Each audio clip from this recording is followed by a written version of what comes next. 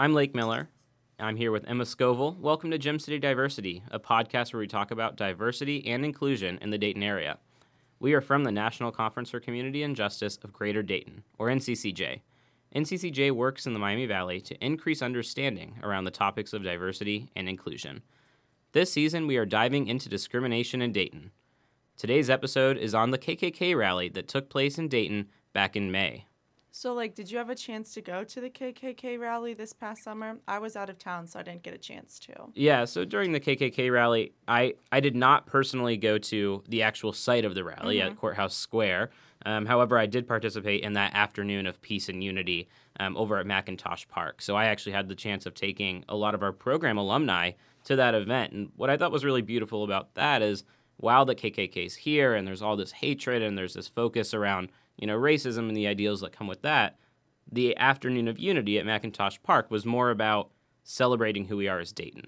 And really, I felt at that location that the effects of the KKK were very minimal. It was really, we were coming together to celebrate just as we would celebrate, really, as we should be celebrating in any other day. So I had a really great experience. I tried my very hardest to avoid the KKK and avoid the interactions that they have in Dayton. But I personally found that to be a really meaningful way for me to cope with the fact that this group was in town. Oh, for sure. I know a lot of people at the university were very upset that this rally was taking place and they really didn't want it to occur. So I'm sure there were some UD students who were there as well.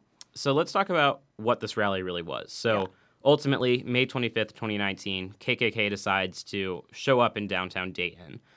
Huge reaction from the community, from the city, and what it turns out to be is really 9 people, ultimately. Yeah. I mean, I thought that was crazy that there was this whole fuss, and then only 9 people showed up, and they were drowned out by 500 or 600 protesters, which I thought was pretty amazing, that there were so many people standing up to hate, and just that they really overwhelmed in this small number of people. Yeah, and it was really beautiful looking at those 500 to 600 protesters downtown. It wasn't representative of one community. It was representative of every type of person, every walk of life was represented in that location. So we have here, there were members ranging from Antifa to different religious groups to white individuals, black individuals, all of these people, university students, youth and to people as old as our seniors in the community. Everyone came together, regardless of their different walks of life, to really put across this message that we're really not tolerating this type of hate in Dayton. Yes, for sure. And even the businesses got involved as well. They had signs that said, "Get your hating out of Dayton," and hate is not welcome here. And I thought that was really cool that the businesses as well were involved in protesting and saying, we do not stand for this. We don't want this to be happening. Absolutely. And to me, when the KKK was here, I chose to look at that message and not look at the message KKK was bringing into town. I chose to look at the signs that were hanging in windows at businesses. I feel like Hart Mercantile and the Barrel House in Dayton each kind of became famous for these chalkboard signs that they were having. And, if the listeners, if you have time to go on the internet, go on Facebook or Instagram and just search these signs. I mean, it's really powerful to see these overwhelming messages that these organizations in Dayton, these companies, were putting across to really show that this is not something that happens in Dayton. This is not the message that Dayton wants to get across. We want people to know that regardless of who you are, Dayton is a place where you're welcome. For sure. And you saw this trending all over online. So I saw it all the way from DC on social media. I saw it on the news. I saw it on my friends' social media pages, that we were all just united against hate in this instance, and we didn't want this to be happening. Absolutely. And so the KKK rally would ultimately kind of spark this United Against Hate movement within Dayton. If you were in Dayton, for example, during the time of this KKK rally, and even the week preceding it, RTA would feature on all of their buses the slogan United Against Hate. And that's a very at the front kind of protest saying we are not accepting this. Sinclair was also kind of went viral for their giant banner saying hate is not welcome here. And ultimately this United Against Hate movement was truly born within the Dayton community. And that would be a trend that would almost then continue throughout the entire summer, and I think is inspiring a lot of conversations moving forward within this community. And I thought one of the really amazing things about this protest was that it managed to stay peaceful throughout the whole time. Leading up to it, there was a lot of concern that violence would occur. So there was, I believe, 350 police on scene to make sure that everything was okay. But throughout this whole day, there was no violence. There was just peace and people coming together. And I thought that was really beautiful that we were able to do something. They were just really worried that another Charlottesville would happen, and we didn't have that happen. Absolutely. Yeah, and that came at a price tag, $650,000, right? So Shelley Dickstein, the city manager, said it was about $650,000 to get those 350 police officers there to take the security measures. Mm-hmm. If you were downtown, there were fences, there were physical barriers in the way. Yeah. There was a lot of precaution taken to make sure that this event would stay safe, make sure that the public was not going to be able to turn this into something like Charlottesville.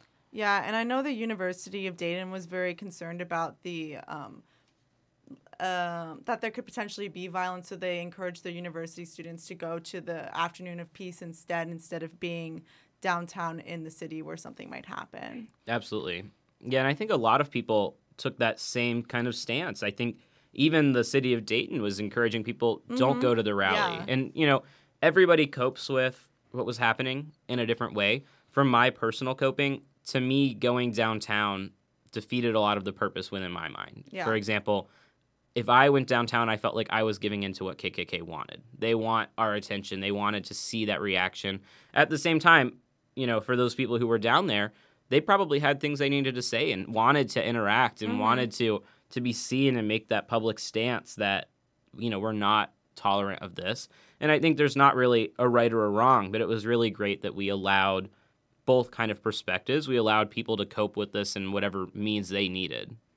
For sure. And I have a question. Before doing all this research for today, did you know what this rally was about? Because for me, I just knew that the KKK were coming and I was upset. But I didn't know why they were coming originally. So I did a bit of research and digging into that. So did you know beforehand? Yeah, I was kind of fascinated when I saw the research as to why, because I think we really made a big deal out of the fact that they are coming. Yeah. And that's what it became centered on, is they are coming. And right. I personally don't remember a time seeing why they were here. Yeah, so I was doing some research, and it turns out that they filed this, that they were coming because they wanted to protest people taking down Confederate statues and monuments. And I thought that was really interesting because there are no Confederate statues or monuments in Dayton. So why did they pick this city specifically to come here? To me, that made no sense. Yeah, absolutely. Yeah, it seems like a very strange reason. And, I heard a lot about them possibly trying to recruit individuals while they were here. But that seemed like a very strange situation to me as well. Right. I was doing some research. I thought, okay, maybe there are some statues, but there weren't. And there's very few even in Ohio. So really, and this group was from Indiana. A lot of things just didn't connect for me there. Absolutely. Yeah, I think, to me, this is a group who is looking for the reaction, is looking for those people to put on almost a show for them. To me, it's beautiful, though. As we look at this event, it really has inspired so much within Dayton. Oh, for sure. That, to me, not only was that the kickoff of the United Against Hate movement, but also this Dayton Strong movement. The Dayton Strong movement that would get a lot of Daytonians through the tornadoes that hit the Miami Valley just 2 days after the protest, right, through the mass shooting that would then happen in the Oregon district. This has been truly a summer in Dayton and really the entire Miami Valley of these huge events going on, and a lot of these huge devastating events happening in Dayton. And really what we've seen starting at this KKK rally is Dayton is strong together. We are one unified voice. We stand together, and that's really beautiful. I mean, I don't remember a time in Dayton where the entire community has come together so strongly as they have this summer. Yes, for sure. I agree with that completely. And going back to what you were talking about recruiting, was it April, March? Let me see. Oh, it was March. Last March, University of Dayton sent out a email to all of its students that they had found neo-Nazi recruiting posters on poles in different spots on campus. And that was very jarring to see as a student there, that there were people trying to recruit us to white hate organizations. And the university sent out a message that they were not okay with this. They did not align with this message, and they took it all down. And I didn't personally see any of these posters, but I know me and my friends were very confused and upset that something like this could happen on our campus. Yeah, absolutely. As I think the entire city of Dayton is upset and confused on how these things can happen in our community. And I think really UD took a stance saying that obviously, they condone this type of racism and that they immediately removed these signs from campus. When it came time for the KKK rally, I think rightfully so, they said, we're not going to have a presence. We're not really going to have an interaction with this, which I think not only from a safety standpoint, but also, they just don't want to be involved in giving that attention back to the KKK. But UD has certainly taken stances that they were going to oppose these actions. And really, it's fascinating the historical connections that UD has to the KKK. Yeah, so one of my professors that I now work for and I had freshman year has done a lot of research on the KKK presence in Dayton. And in the 1920s, they had a huge presence here, which is not something you would think. And the reason why they were really here and active was they didn't like Catholics, which is something that you don't typically think about when you think of the KKK. So they would come on campus all the time to just harass students, and they really didn't like the ROTC building on campus because they thought it was recruiting students to a Catholic movement against America.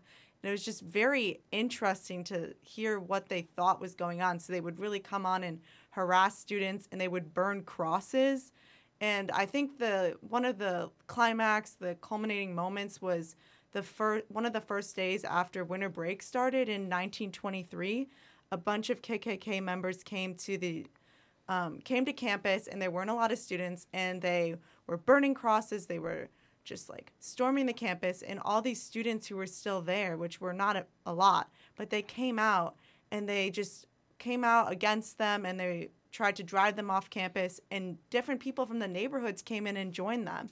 And that was really one of the last times that KKK members came onto campus to harass students. But they would still come near campus and go to Woodland Cemetery. And so something that's really interesting was the head football coach at the time sent his football players out to the cemetery to drive off the KKK members, which I did not know, but that was super cool that somebody at the university would take a stand like that. Yeah, that's really amazing. And so looking historically kind of at the KKK, in the 1920s, when all of this was happening, about 15 to 20% of the population was a card-carrying member of the KKK. Which is crazy. Huge percentage. We can't fathom a number like that. No. Now, looking specifically at Dayton, estimates in Dayton were that about 10 to 25% of the 150,000 residents of Dayton were card-carrying members. So still a huge percentage. And then maybe most disturbingly was this rally that happened on September 21st, 1923, in which 32,000 KKK members showed up at the Montgomery County Fairgrounds. I mean, that's huge. It's just the complete opposite of what we saw this summer. Was originally in the 1920s, you had Daytonians coming together around hate, and now we're coming together against hate. And I think I'm really glad that we've moved past that and that we've come to a new unifying moment, but it's still really sad to think about the past and what happened there. Absolutely. It's definitely optimistic that those numbers have flipped. So now it's a few KKK members show up and a huge number of people show up to counter that. Whereas back in this day, it was the large group was the KKK. Yes. And the smaller group at this time was mostly those UD students who were showing up to say, this is not okay. This is not what the United States is about.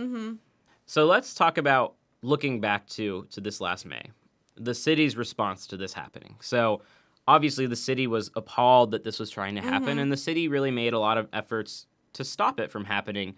So originally what had happened was the KKK group, so these are members of the Sacred Knights of Indiana, they put in an application to gather at Courthouse Square. And, they used kind of some deceitful tactics. They put different names. They did these things to really make the city not realize really what was happening. For sure, yeah. And when that was found, clearly the city's result was, we need to stop this. Oh, yeah. So they tried to, but constitutionally, they can't stop a group from coming together. That's not legal. So they tried, and they said, why don't you go somewhere else? And they said, no, we want to be here. And I just can't understand that. But yeah, and my understanding was there was a lawsuit as well on behalf of the city trying to keep them out. That ultimately did not end in success, clearly, as the rally still took place.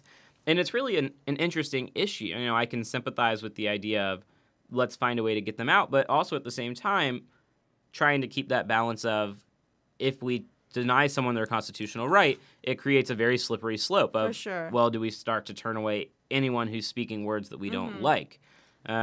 It's like that idea that hate speech is protected by the Constitution, but you can't just yell fire in the middle of a crowded movie theater. Absolutely. Because of, like, it was something about hurt. Like, do you have the potential to hurt somebody by your words or something like that? I don't know. Do you know what I'm talking about? Absolutely. And I think, you know, while the city couldn't turn this away, I think having the KKK come, the city was able to really make the best of this event. I agree. So I want to talk about Mayor Nan Whaley's response. And really, Mayor Nan Whaley, I think, provided a very strong front for Dayton throughout this entire summer of events. Yes. And I want to real quickly quote her statement. She says, quote, "This ugly chapter is over, but it means we have to get back to the real work, making sure that no matter what you look like, where you come from, or who you love, that you can have a great life here in Dayton. I'm committed to this work, and I know my fellow commissioners are as well. I hope you will join us." I mean, really, a strong proclamation to the idea that we need to move forward from this, and that this event was one event, and it was one event that very likely can spark a lot of conversation and spark us being able to make policy, move forward, and really ensure that Dayton is an environment where every individual feels like they're welcome. I agree. I thought she did a great job, and I know mayors from all over and different news sources were really commending her on the work she did in A, keeping the city safe, and B, just being a great leader in this time of crisis, and people really rallying around her and saying that, yes, we support our mayor and we like what she's doing and what she's saying. Definitely. So this group of KKK, you know, these Sacred Knights of Indiana, is one of about 100 different known KKK groups, which to me is astounding that 100 of these hate groups still exist. Oh, yeah. You know, in this very different time and world. In Ohio, there were 30 white supremacy organizations made up of at least 100 active members, which when you contrast that to even just in Dayton, the 32,000 that were here in 1923, that's a huge reduction. So now I do think it is interesting. You know, it says within the last year, propaganda for these organizations has jumped 182%. How is that even possible? I think that certainly there are things that are happening in society right now where that's normalizing these topics and almost giving people back the power to feel like they are permitted to say these things. You know, so certainly I don't think that we are creating racists. I don't think that racists are kind of coming out of the woodwork. I just think that those individuals now feel like they are allowed to have a voice again. Yeah. You know, where I agree. think that Dayton sent a very clear message where you can't have that voice here. Hi everyone, this is Kayla from NCCJ, and I'll be bringing you Dayton's Diversity Highlight today. So this highlight will be something that we do on the podcast every single time just to highlight some events, individuals, and organizations in the Dayton area that are really focused on bringing diversity and inclusion to the community. So this week's highlight is going to be the Hispanic Heritage Festival, which I hope some of you got to get out to. This festival was the 19th annual festival, and it took place September 14th in downtown Dayton. It was brought to you by the Puerto Rican American and Caribbean Organization, as well as Five Rivers Metro Parks, and it was just a great place to show off some food, cultural exhibits, resource booths, merchandise vendors, and free healthcare screenings to the Dayton community. We really love to see occasions like this because it helps us open up a dialogue about different cultures, especially because Dayton, unbeknownst to a lot of people in the area, is actually very filled with a big Hispanic culture and community. So we just want to give a big shout out to everyone who is involved in that festival for doing the best work they can to bring diversity to the Dayton area. Hey there, listeners. Lake Miller again. I wanted to highlight a great NCCJ program. Anytown Youth Leadership Institute is a weekend-long retreat that educates high school students on issues impacting society. Issues include racism, sexism, ableism, and more. Anytown will take place Friday, November 1st to Sunday, November 3rd. To find out more, visit www.nccjgreaterdayton.org/anytown. Applications are due on October 18th. Thanks for tuning in to Gem City Diversity. Make sure you come back and listen on October 15th as we dive into housing segregation in Dayton. For more information on NCCJ and diversity within the Miami Valley, go visit www.nccjgreaterdayton.org. Also, make sure to like NCCJ of Greater Dayton on Facebook. Follow us on Instagram at NCCJ_of_greater_Dayton. And follow us on Twitter at NCCJ Dayton. I'm Emma Scoville, and I was here with my co-host, Lake Miller, and we'll see you next time.